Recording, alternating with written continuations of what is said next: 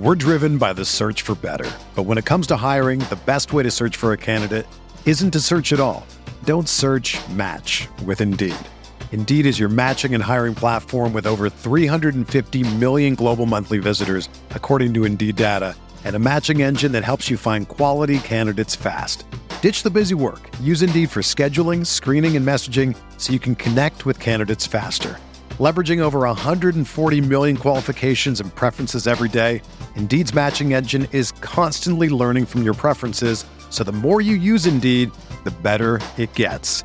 Join more than 3.5 million businesses worldwide that use Indeed to hire great talent fast. And listeners of this show will get a $75 sponsored job credit to get your jobs more visibility at Indeed.com/Blue Wire. Just go to Indeed.com/Blue Wire right now and support our show by saying that you heard about Indeed on this podcast. That's Indeed.com/Blue Wire. Terms and conditions apply. Need to hire? You need Indeed. This podcast episode is brought to you by Coors Light. These days, everything is go, go, go. It's nonstop hustle all the time. Work, friends, family, expect you to be on 24/7. Well, sometimes you just need to reach for a Coors Light because it's made to chill. Coors Light is cold lagered, cold filtered, and cold packaged. It's as crisp and refreshing as the Colorado Rockies. It is literally made to chill. Coors Light is the one I choose when I need to unwind. So when you want to hit reset, reach for the beer that's made to chill. Get Coors Light in the new look delivered straight to your door with Drizzly or Instacart. Celebrate responsibly. Coors Brewing Company, Golden, Colorado. Support for this podcast comes from U.S. Bank. When it's time for a new credit card, the best ones do way more than just buy stuff. And that's why U.S. Bank offers credit cards that make every day more rewarding. Earn cash back, score points when you shop, dine out, travel, or binge watch, or get a low intro APR. U.S. Bank credit cards were designed to fit your lifestyle. So make every day more rewarding and check out usbank.com/credit card. U.S. Bank credit cards are issued by U.S. Bank National Association ND. Some restrictions may apply. Member FDIC.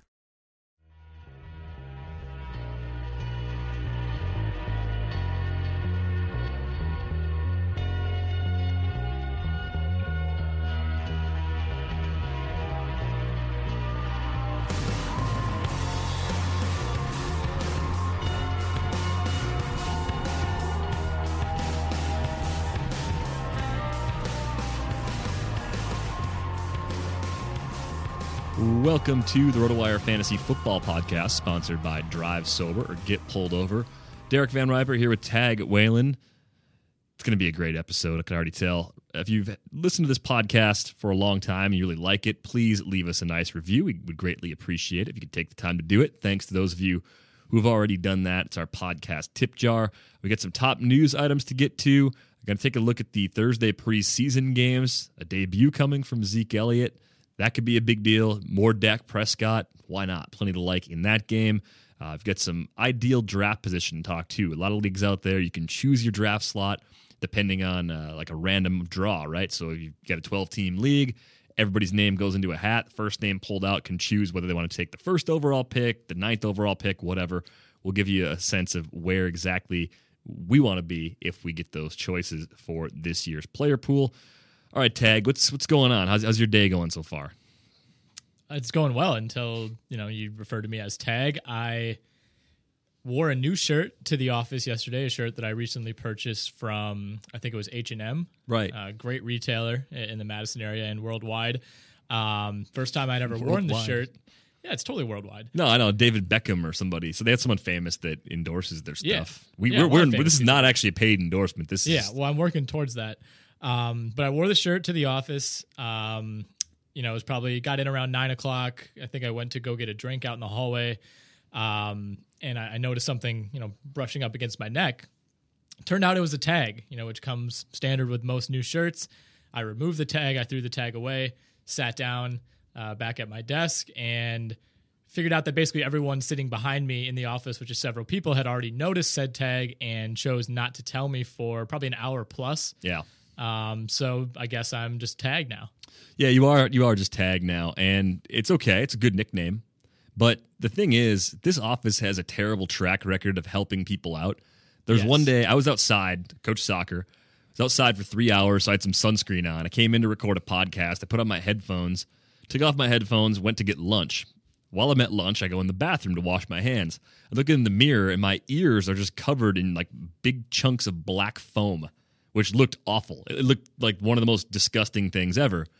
So I'm sitting there kind of peeling it off, and I realized it was the inside of my headphones that was starting to disintegrate. And because of I had sunscreen on my ears, it just was sticky. Did that like accelerate the process of headphone disintegration? Yeah, it just further wrecked my headphones. And there were 12 people that saw me walk out of the office. I probably talked to 3 or 4 people on my way out the door.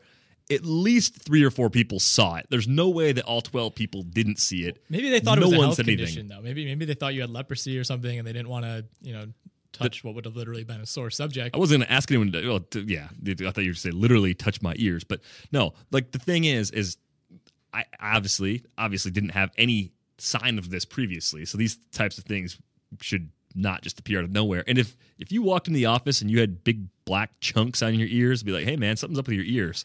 Like I'd politely tell you. Yeah.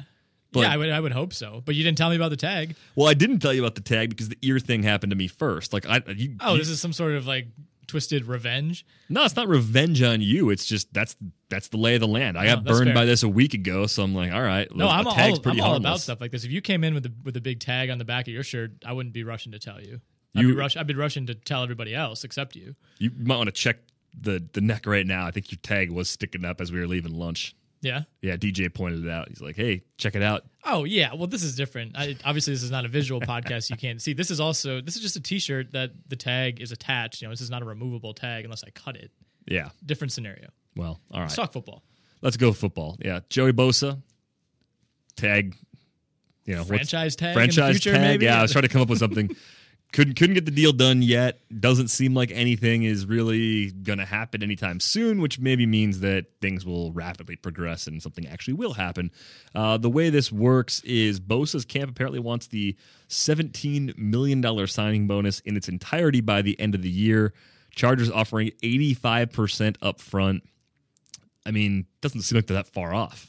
Right. I think for us, and for non, NFL front office people and NFL agents, it seems kind of, $17 million. I don't know what 85% of that is, 14, 15 million. Doesn't it seem like it's not that big of a deal? But I think to me, it's almost more of a precedent thing. I think like you mentioned before the podcast, the Chargers have a history of kind of, being a little bit more rigid with these type of negotiations, and, it's nothing really new for them. And my understanding is that, most top 5 picks don't really have trouble with these type of negotiations. So I think it's, Bosa's camp unwilling to give in. The Chargers also unwilling to give in, on their part. The problem is it kind of comes off, to the casual fan as, it's kind of been spun as Joey Bosa, is holding out. He's been villainized in this process when, maybe that is somewhat true. He could, if he really wants to, quote unquote, just go out and play football, he could go do that. But you don't want to be the guy who kind of sets that precedent and gives in, I guess, to the organization before you've ever even played a snap. So very complicated situation. Luckily, one that's not really going to have many fantasy ramifications. Yeah, well, think of it this way: if there were a draft of podcast hosts and you were taken 3rd overall and I was taken 5th overall, but the team that drafted me gave me all my bonus money in the first year, and I signed before you, well, you'd think, okay, I was taking 2 spots ahead of DVR. I should get my entire bonus over the course of this year as well. That's what happened. Jalen Ramsey with the Jags getting all the bonus money. Great this organization. year. Yeah, I mean, flawless organization. Yep. First rate. Never happened there. Yep. No, exactly. I mean, that's the thing. It kind of comes off as Bosa looking like he's a little jealous or, whatever the right word is. But yeah, I mean, there's a precedent to be set there. And, I think you kind of want to get what's yours. And if you're drafted, in a similar slot or a couple slots ahead of another player who gets those kind of benefits, it's reasonable to think you'd want them as well. So some other business-related news from the NFL. The Raiders have filed the paperwork necessary to get a trademark in Las Vegas. The Las Vegas Raiders could be one step closer to happening. It seems like it's been a realistic threat all along. I didn't really look at it as non-credible prior to this. So with this, I mean, what are we thinking? Maybe a year out, we could be talking about the Las Vegas Raiders? Yeah, I mean, I think it would be, maybe a year out it becomes official, and then, 2 years out is when they start playing there. Obviously, there's no stadium in Las Vegas right now. So I mean, that's a 2 to 3 year process. The approvals process, things like that. I think it would probably end up being a longer timeline than 1 or 2 years, maybe more in the 4 or 5, even 6 years, depending on how the city, I guess, would go about financing that. There'd probably be some sort of backlash, you would think, from the city of Oakland trying to keep the team. So I mean, things like this are always complicated, but I mean, like you said, it's been rumored for these last couple of years. Obviously, with the stadium negotiations in Oakland kind of falling through, it looks like it's a little more realistic than ever. I almost wonder if the organization would be so brash as to play a season like in London or something like that, where they're just like, you know what, we're going to do this just because we'll grow interest in our team for a year overseas and then our stadium's ready. Or if they'd play some games at Sam Boyd Stadium, the capacity is only 40,000 at UNLV Stadium. Yeah. That's the biggest option. Happening. That's like half the size of a typical NFL stadium. Yeah. I think the London thing is interesting. A lot of things would have to happen for that to become realistic. But the league has certainly set a precedent these last few years, sending the Jags over there every year for a game. And I think, are there 2 or 3 London games this season? I think there's been talks of playing a game in China next year, opening the season. I want to say it was China or Japan, one of those two. One of the two. One of those countries. Yeah, in one Asia. of those, a far east country. So, I mean, I think that's something the NFL as a whole, I don't know how the Raiders themselves would feel about that, but you would think the NFL as a whole would almost rather, if it's between playing games at a half capacity college stadium in the middle of the desert or playing them in a very large European city that already has somewhat of an established fan base, I could see that being beneficial to the league, but we'll see. I mean, it's all speculation at this point. Yeah, we're really just guessing. Moving on to some more player-centric matters, Jeremy Langford was cleared for full participation Thursday. He missed some practices earlier in this week, had a minor foot injury suffered against the Patriots, but he's expected to be out there for the Bears' third preseason game against the Chiefs. There's been a lot of hate in the direction of Jeremy Langford, mostly because there's concerns about whether or not he can actually be an every down back. The per carry numbers last year were bad.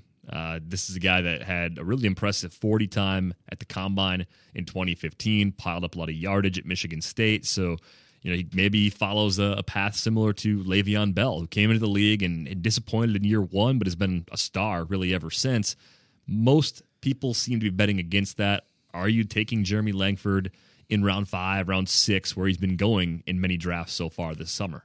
No, I'm not. I think, whether it's auction or traditional draft, he's not a guy that I'm going to try to go out and get. He's a guy that if he falls for whatever reason, whether it be dollar value or, you're looking 7th, 8th round, you're trying to fill out your second running back, then maybe you take him just because he's the best value available.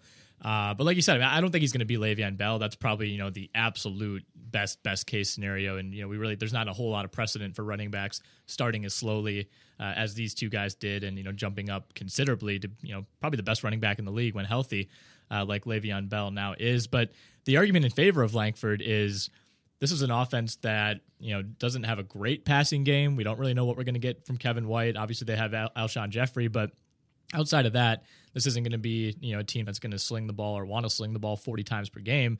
So the opportunity should be there. There are a couple backs behind Jeremy Langford, but nobody that you really look at as, if Langford starts out slow in week 1 or 2, he's really in danger of losing this job. So might not be a good offense, but the opportunity is going to be there. Yeah, I feel like he gets pretty much the whole season, at least the first half of the season, to establish himself. He's averaging 3 yards a carry after week 8. Yeah, even if he gets off to a slow start, it's hard to see, Jordan Howard or Kadeem Carey playing so well, where they could just run away with that job. I think in the worst case scenario, a healthy scenario that is, if Langford were to lose the job mid-season, Jordan Howard would be the primary ball carrier, but then like Jacquizz Rodgers would come catch like 6 passes a game. Right. Like in this backfield, it's just hard to see there being, if it's not going to be Langford, it's hard to see there being one guy who you can depend on week in and week out. I think if he were to fade or get hurt, it becomes a 2 to 3 back system. Giants are very optimistic that Victor Cruz is going to play Saturday against the Jets. I saw Woody Johnson tweeting about Springsteen on Monday night and a few days away were Giants and Jets. I'm like, what a true NFL owner, like just being jacked up for the Giants-Jets preseason game that fans have to pay full price for if they're season ticket holders. Like that's great. Like thanks Woody.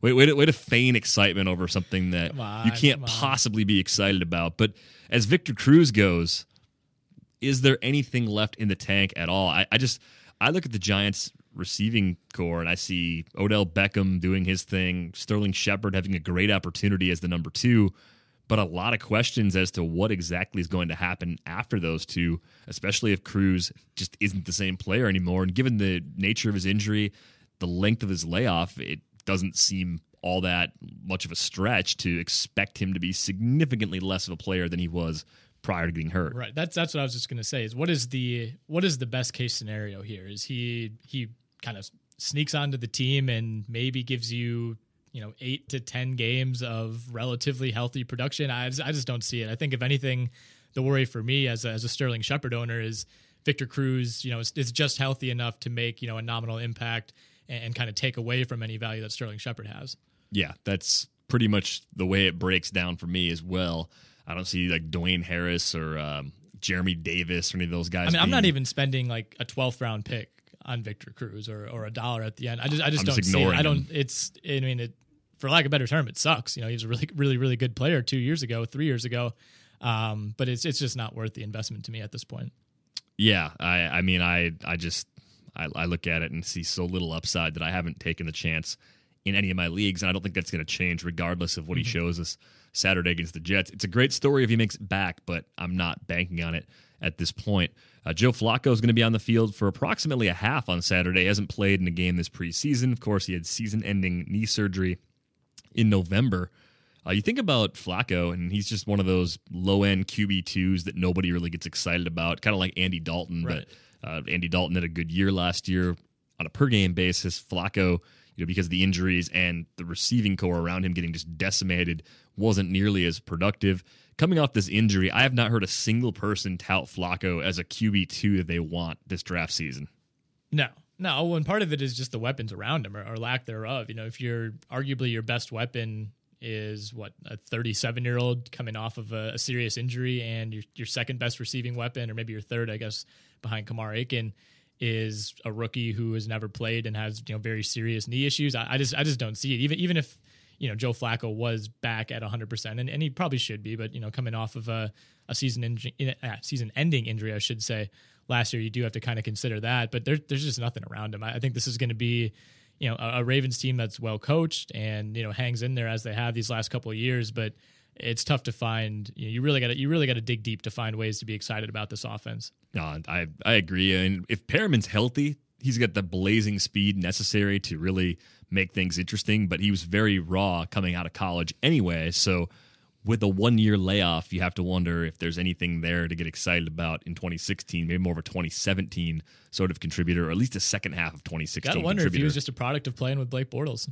Yeah, maybe. Anything's possible. We can't rule that out. But I mean, the Baltimore sneakily attempted the most passes in the league last season, and they never strike you as a kind of downfield passing attack. But if they're kind of in a similar situation last year where they find themselves playing from behind quite a bit, maybe there's a little bit of value there. But it's just so hit or miss. Yeah, it really is. But Mark Trestman's offenses could be productive from a passing standpoint. That's why the running backs are interesting too. A guy like Justin Forsett, if he emerges to be the primary ball carrier and the pass catching back, he's a tremendous value where he's going right now. But if that workload gets chopped up into a few pieces, which could definitely happen, that's a problem. And then the receiving core, there's more depth because they added Mike Wallace. I think Kamar Aiken, people are underestimating a little bit because of Smith and Perriman getting back on the field this week. But Aiken had 50 catches in his last 8 games last season. So he at least has that rapport with Flacco, which in full-point PPR leagues could make him somewhat useful. The problem, I guess, is if Smith and Perriman are healthy, does that kind of automatically relegate Aiken to the wide receiver 3 status? Probably, but at the same time, I don't know if Perriman's going to get the volume of a true 2. So it might be flipped where Aiken's kind of the 2, the possession guy, and then Perriman's the 3 that stretches the field. Maybe like a Devery Henderson type role with the Saints, which does not get you excited from a fantasy standpoint, or a Kenny Stills type player, like a guy that he can burn and make big plays here and there, but he's going to catch 2 or 3 passes some weeks, and then he's going to score on a couple of those a different week, and it's a best ball scenario and really nothing else. Well, we spoke about this either on the podcast last week or on the radio show over the weekend with myself and James Anderson. With Brashad Perriman, isn't going to come back and be Devontae Parker or even have the same level of production that you're expecting from a guy like Kevin White, who is in a similar situation, missing all of last season. He's not that type of a high end talent where you just say, get him on the field and we'll see what happens. I think there's going to be a learning curve with him. There was going to be last year before the injury, and I think that kind of might have set him back a little bit more. So for me, anything you get from Brashad Perriman this season is probably icing on top of the cake. Is there a cake? There might be. Hope there's a cake. I don't think so. There probably won't be. Nobody ever gets in their car thinking, I'm drunk, I'm driving, and I'm going to kill someone tonight. They might think I've had a few drinks, but I'm okay to drive, or I only live a few minutes from here, or I've gotten away with this plenty of times before, and they think like that right up until the moment they kill someone. Thousands of people are killed in drunk driving crashes every year. It's better to be safe than sorry. Download the free Safe Rider app to help you call a taxi or send a friend to your location when you've been drinking. Drive sober or get pulled over. 2 preseason games going down tonight, Nick. Falcons, Dolphins. I mean, keeping an eye on Arian Foster is kind of important because his stock continues to creep up a bit. I mean, if it's a 6th-round pick to get him, I'm okay with it there compared to some of the other backs that might be available. I like him more than Frank Gore, more than Jonathan Stewart because I can see a little more upside. But there's a lot of risk, and if Ajayi is running well, that could really leave the Dolphins in a position where they don't have to give Arian Foster the workloads he was seeing throughout his time in Houston, which may be a way of keeping him on the field. And if he's on the field even for 50% of the snaps, on a per-touch basis, there's still something there. That's why I'm willing to take him that high being round 6 again. Yeah. Well, I mean, you're taking him to be, you're kind of an RB2 at the best, just basically a rotational running back to say, I have this guy as an option if he's healthy and productive, or are you taking him with the belief that he's going to be my everyday starter as an RB2, or every week starter, I should say? I think you'd be taking him more as like your flex, your third running back in. Some people are going to take him as a 2. If it's a 0 running back strategy, maybe a 1, which I think is too thin because of the injury risk. But way too much injury risk. Yeah, I'm not staying away at the current price, and some people are starting to back off because they feel like he's missed 23 games in the last 3 years. That's a lot. That's a lot of games. That is a lot of games. That I agree, but per touch could be as good as pretty much any like non-top 5, top 6 back, even at age 30. I think that's the kind of ceiling that Foster still has. Cowboys Seahawks also going down tonight. We're going to see Ezekiel Elliott for the first time. Dak Prescott's been the MVP of the preseason so far. Hopefully there's a trophy in his future there really for that. Should be, right? It's kind of like winning in the NBA Summer League. Every year they crown an MVP, and there's like somewhat of a running joke that player just ends up being terrible. And I feel like it would kind of end up being the same result in the NFL preseason. I'm intrigued by Dak, though, because he's got a combination of skills that, at least as a backup, is so much more interesting than what most NFL backups can do. Maybe Cowboys fans are excited because they think they've got the guy after Tony Romo on the roster now, but a good watch nonetheless if you're checking out that game later tonight. Kristen Michael versus Alex Collins is kind of important. I mean, the entire Seahawks depth chart behind Thomas Rawls to me is still an ongoing battle. So it's worth keeping an eye on who's getting reps, who's in the game earliest. Like that, right. That's kind of the important thing to keep in mind. This is the closest thing to week 1 that we're going to see before the games begin to count. So the way players are brought into the game, that order could be an indication of what the true hierarchy is. Right, and each team handles this differently as far as how many series or how many quarters the first team offense is playing. But yeah, like you said, I mean, if Christine Michael comes out and plays the first 2 series, doesn't play the rest of the game, only has 4 carries, if Alex Collins comes in as a rookie and has 15 carries in the second half, that doesn't necessarily mean anything whatsoever as far as Alex Collins being ahead of Christine Michael. So no, I'm right there with you. I think you got to watch the order more than anything else. One other thought on the Falcons-Dolphins game, we talked about the running backs, but I want to watch Devontae Parker a bit more. I want to see where he's at. I mean, his size, his speed. He's the kind of guy that can get targets in the red zone, which is something you don't expect much of from Jarvis Landry. And if Parker can emerge to be the true number 1 receiver there, Landry to me seems like a player that even in full PPR leagues will take a significant step back from last year. Like I could see him going down to 85 or 90 catches and just being a guy that accumulates and is useful in those formats. But in non-PPR leagues especially, I don't think I'm going anywhere near Jarvis Landry, and a big part of the reason for that is the presence of Devontae Parker, who was coming on strong down the stretch last year. I believe 5 of his last 6 games, he was over 50 yards. All 3 of his TDs came during that span, so he just looks like the kind of guy that could take a massive step forward in year 2, especially since he was a little bit dinged up to begin his first season. Yeah, right. I mean, we really didn't see anything from Devontae Parker until week 12, week 13. But, if there is anything to take from that, you look at the last 4 weeks of the regular season last year when Devontae Parker was back, I mean, Jarvis Landry was still getting 18 targets, 10 targets, 11 targets, 11 targets. So, I mean, I think in theory you are right. You know, if Devontae Parker is a legitimate, you know, number 1A receiver as we think he can be this year, then there's going to be that default, you know, reduction in receptions and reduction in targets for Jarvis Landry. But, you know, I guess they do still have Kenny Stills. You know, it's going to be tough to kind of factor in all three of those guys, but they just find ways to get Jarvis Landry the ball. I think he's just such a dynamic athlete and such a dynamic talent that even if he's not getting in the end zone, there's still a lot of value there in PPR. He does find a way to get open on almost every play. So unless something over the top emerges, the floor is pretty good. I just wonder if last year was about as good as it can get. I did see an interview with Adam Gase where he said they don't run plays for Jarvis Landry. You know, like their other receivers, he said, you know, you're not going to force anyone the ball, but you'll say, you know, all right, we're looking for Devontae Parker on this play. Like he said they just don't do that with Jarvis Landry. He's just so good at getting open that all of his targets are like self-manufactured. Second and third read on every play, essentially, which, again, maybe that's good. What that means in coded coach language. Yeah, it's good, though, for a possession-type receiver. I mean, it presents a nice floor, but I just, again, I don't think it gets any better than it did last year with Jarvis Landry. Do you enjoy playing fantasy football for cash but are tired of the same game offerings or hosting sites keeping too much of the prize pool? If so, check out MaximumFantasySports.com. They offer a variety of season-long and DFS fantasy football leagues with features no other website has, and they pay out 90% of the prize pool. Does your state prevent you from playing in a DFS league, and are you not interested in a full-season league? MFS runs monthly fantasy football leagues known as 4-week Frenzy Leagues that are available to you. Forget salary cap leagues and use the online draft for all of your full season and short-term leagues at MaximumFantasySports.com. If private leagues interest you, register your own redraft and keeper leagues using options like in-game player changes, multi-team trades, team quarterbacks, bye-week rollover, and more. You can even run your survivor pools, confidence pools, pick'em pools, and squares pools for free at MaximumFantasySports.com. Join today. All right, our main topic of this show is going to be ideal draft position.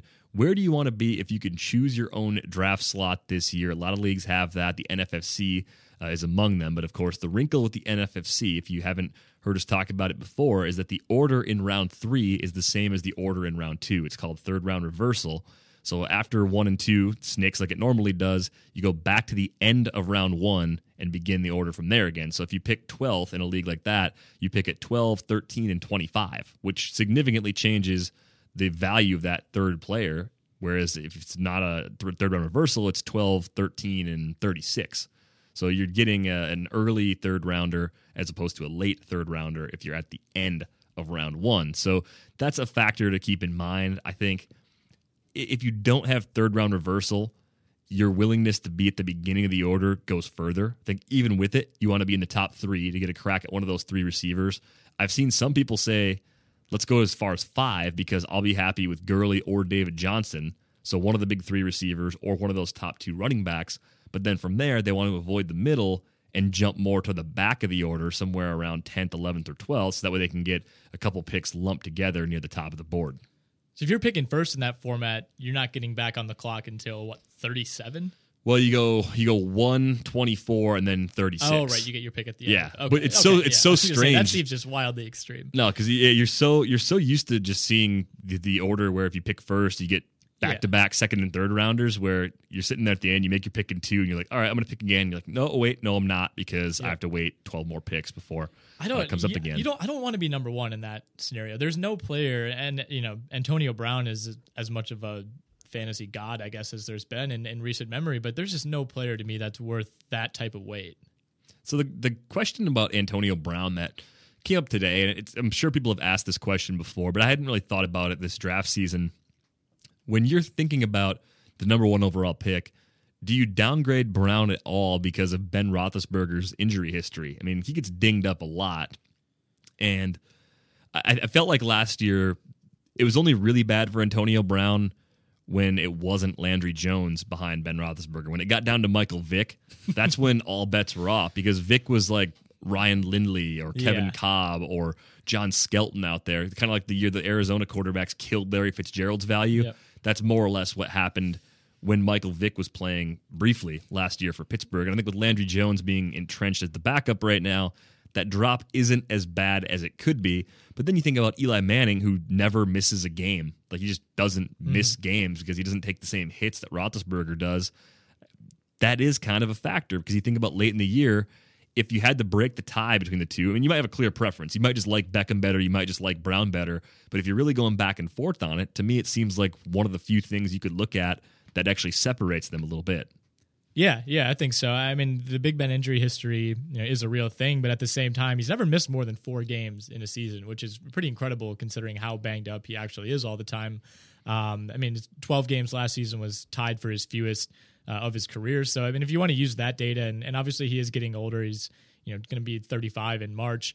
You can kind of maybe say this is the year that something actually knocks him out. He can't keep playing through these severe injuries that would probably keep a lot of guys out, but I mean, at the same time, I'm not somebody who likes to draft hypothetically with things like that. For all we know, he could play 16 games like he did in 2013 and 2014, and maybe last year is kind of more the blip on the radar. Yeah, I think there's also a difference between how he plays now and how he played 4 and 5 years ago. Right, I think and you have to think they're telling him to be smarter as he gets older. Not that he's ever been. Does that work? I don't know. Ben, just be smarter. Just make better decisions. Yeah, that's my coach speak as that I bring to the table. I mean, he's never been a real runner. I think he's a mobile quarterback, but he's not a guy he hasn't ran for over 100 yards in 6 years. So, I mean, that's been on the decline.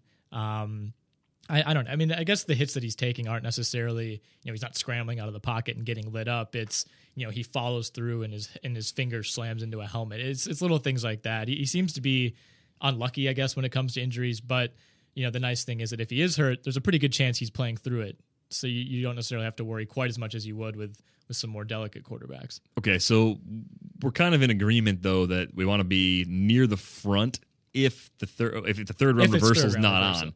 If the third round reversal is on, we want to be near the back because then you get picks at like 12, 13, and 25. Like, it makes more sense to be after pick 9, roughly, like 9, 10, 11, 12. Probably, and if you were ranking them, you'd go in reverse order because, like for the NFFC, you set up 1 through 12. What's your preferred order? When your name comes up, it gives you the highest ranked one. So you might go 1, 2, 3, and then 12, 11, 10, 9, maybe all the way back up to the front. Or after 9, I'd probably go back to 4 or 5. Yeah, at that point, it's somewhat of a wash. Then it's like, okay, yeah, you look at a few different mocks, but what are you the most satisfied with? Being in the middle, I'm finding you get teams that are built more around running backs because you're going to take one of Gurley or David Johnson early on. Maybe you end up pushing up AP a little bit. I'd rather take Allen Robinson at 6 than any other player. I think that's where he belongs after those 2 running backs, after Gurley and David Johnson are gone. So if I got stuck with the 6th pick, that's what I would do. I see a lot of people take DeAndre Hopkins in that spot. And I wonder with Hopkins how much the Houston offense will lean on the running game. And last year they couldn't really do it because Arian Foster missed a lot of time. The backups weren't effective. But if Lamar Miller is as good as everyone thinks he's going to be, and I think he will be very good, they're going to be a lot more balanced. With that, they're going to probably have fewer attempts as a team throwing the ball through the air. So while Hopkins could lose receptions, he has to increase in efficiency. And it might be an upgrade at quarterback, enough of an upgrade to where he can make up most of the difference. But compared to Allen Robinson, so much less has changed with the way I think the Jags are going to run their offense versus the way Houston might run theirs.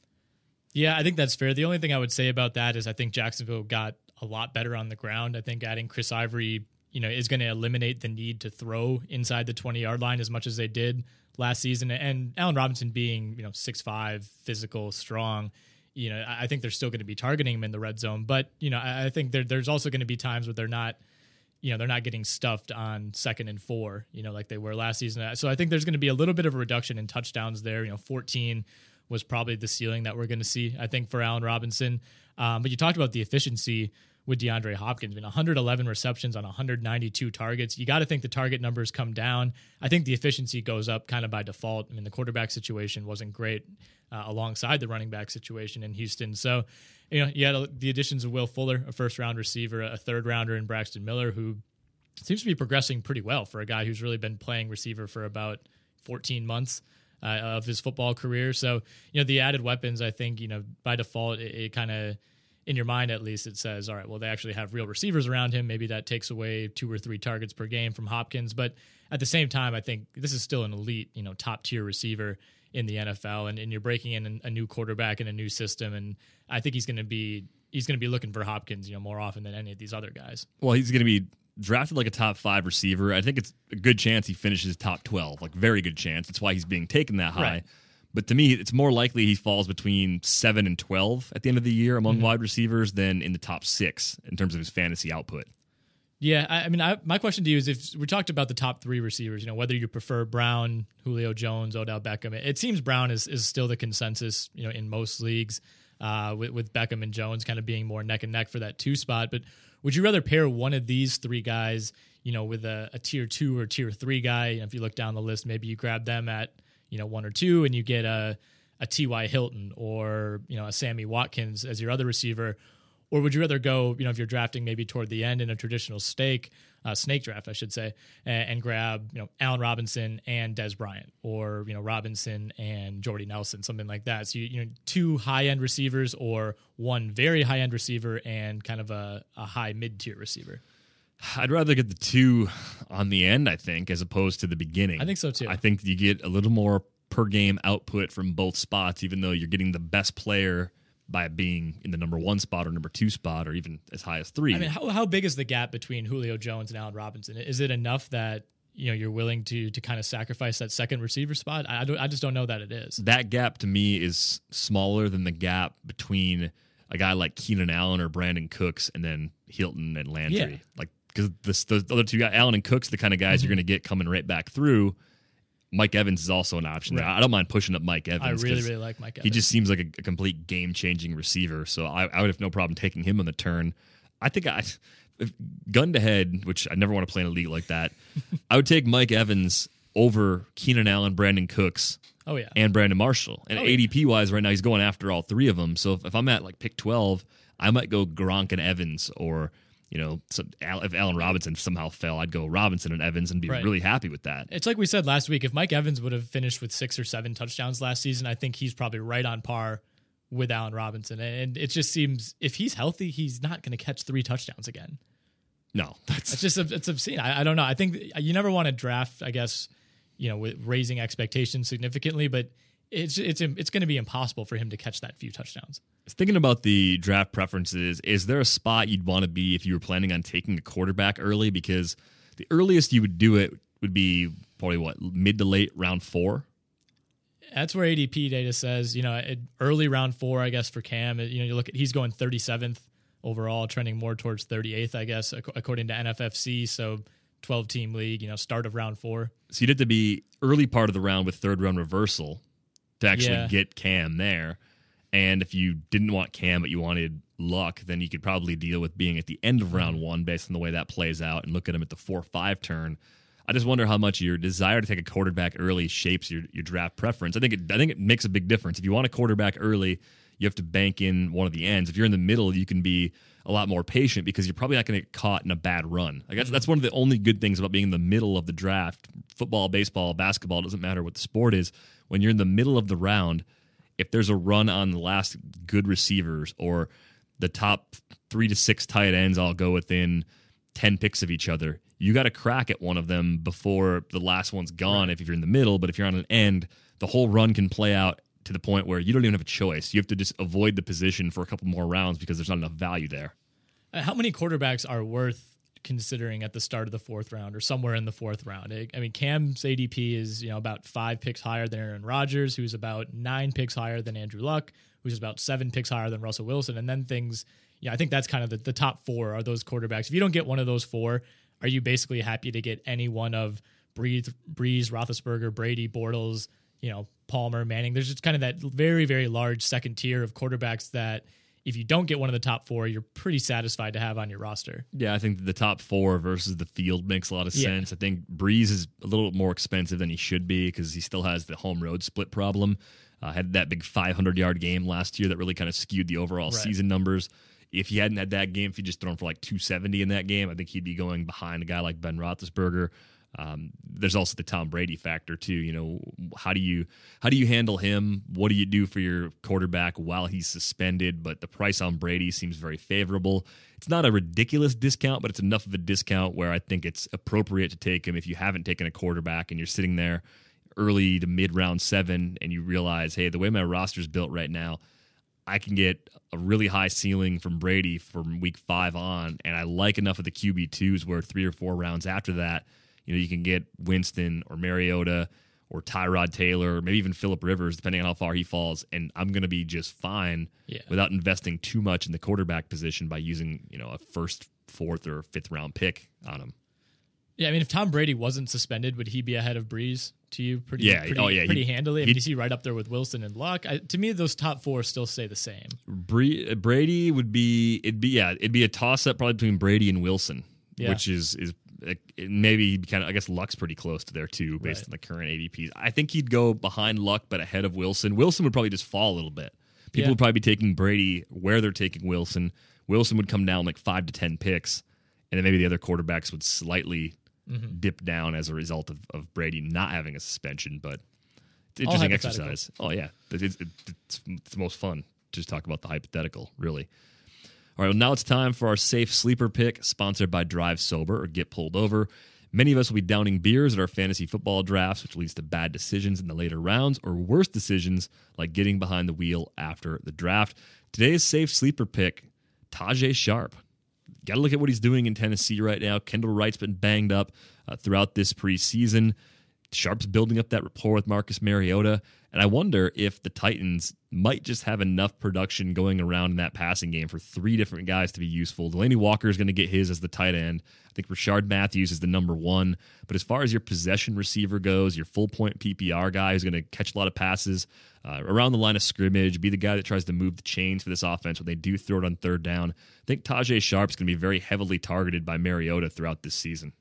Yeah, I mean, to some degree, what you think of this Titans offense is kind of mirrored in what you think Marcus Mariota can progress to in year 2. If you think he can take a big step forward, then all these guys' value increases fairly drastically. And yeah, it's like we say about a lot of these teams. Like, someone has to catch the passes. Delaney Walker caught 56 more passes than anyone else on this team last year, and it's hard to imagine that gap repeating again, especially with Dorial Green-Beckham out of the picture. And I think part of the reason that they were comfortable trading him to Philadelphia is the emergence of a guy like Tajae Sharpe. I mean, you don't just get rid of a guy, even though there were some off-the-field issues with Green-Beckham. You don't just get rid of a guy, that caliber of talent in a receiving core that's not all that talented if you don't have faith in the guys behind him. So, Tajae Sharpe, very, very much unproven, but if Marcus Mariota can turn into, an average to above average NFL starter in year 2, I mean, this is a guy who could easily get to 50 catches. I think there's going to be a good chance of that happening too, because the running game will take a lot of the pressure off, and Mariota to me was a very good prospect,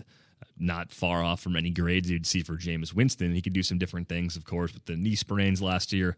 We didn't see Mariota run as much as he probably will this year, so that gives him more of a floor from a week-to-week fantasy context as well. If that's happening, that opens up more opportunities for them to play overall, right? They're going to run more plays because they're converting more first downs, and with that, you get more attempts to pass. So I look at them as being a slightly different team this year because of the way they're made up. I'm not a Mike Mularkey fan or anything like that, but I just... Whoa, what? Whoa, yeah, shocker, right? That's a take. That's a really hot take, but I also think we're maybe getting tricked by how much he's suggesting they're going to run the ball. I mean, they're going to run it a lot because they're built for it, but I don't think they're going to be extreme to the point of running it 55 or 60% of the time. They're going to be closer to balance than we probably think. Yeah, I mean, you hit the nail on the head. I'm still recovering from your bashing Mike Mularkey comment. What was that a bash? Like, that I'm just not a fan? Yeah, I mean, you're coming out as against Mike Mularkey. That's just unbelievable. I'm just not for him. I'm not opposing Takes him. Are heating up. I don't know. I'm not sure that was actually against him, but all right. Well, that's going to wrap things up for today's episode of the RotoWire Fantasy Football Podcast, sponsored by Drive Sober or Get Pulled Over. Thanks for joining me today, Tag. Nicely just done. Wanted one more excuse to say Tag. I really did. I bought a few new shirts a couple weeks ago, and as soon as I get home, I'm going to go just bring out my entire closet, do a complete comprehensive tag check before I wear any more shirts the rest of my life. Just do something else with the rest of your day. Don't remove all the tags from your shirts. Calm down. All right, Mario Puig and I are back with you on Friday. Everyone is talking about magnesium. It's all you hear about. But why? What do we know about magnesium? Well, magnesium is the #1 mineral that 75% of Americans are deficient in. If you are a woman over 35, magnesium will help you rediscover balance, energy, and vitality. Magnesium supports more than 300 enzymatic reactions in your body, including those involved in hormonal balance. From functional medicine doctors to mental well-being and female hormone experts, we all know that magnesium is the one mineral to improve all aspects of well-being and health. But which one? Magnesium Breakthrough from Bioptimizers, the trusted choice recommended by leading experts with 7 best-absorbed forms of magnesium to ensure your body receives the support it needs for overall well-being. Go to bioptimizers.com/balance today and use code BALANCE10 for 10% off. Support your journey to wellness at bioptimizers.com/balance. Magnesium Breakthrough from Bioptimizers, your foundation to optimal health and vitality.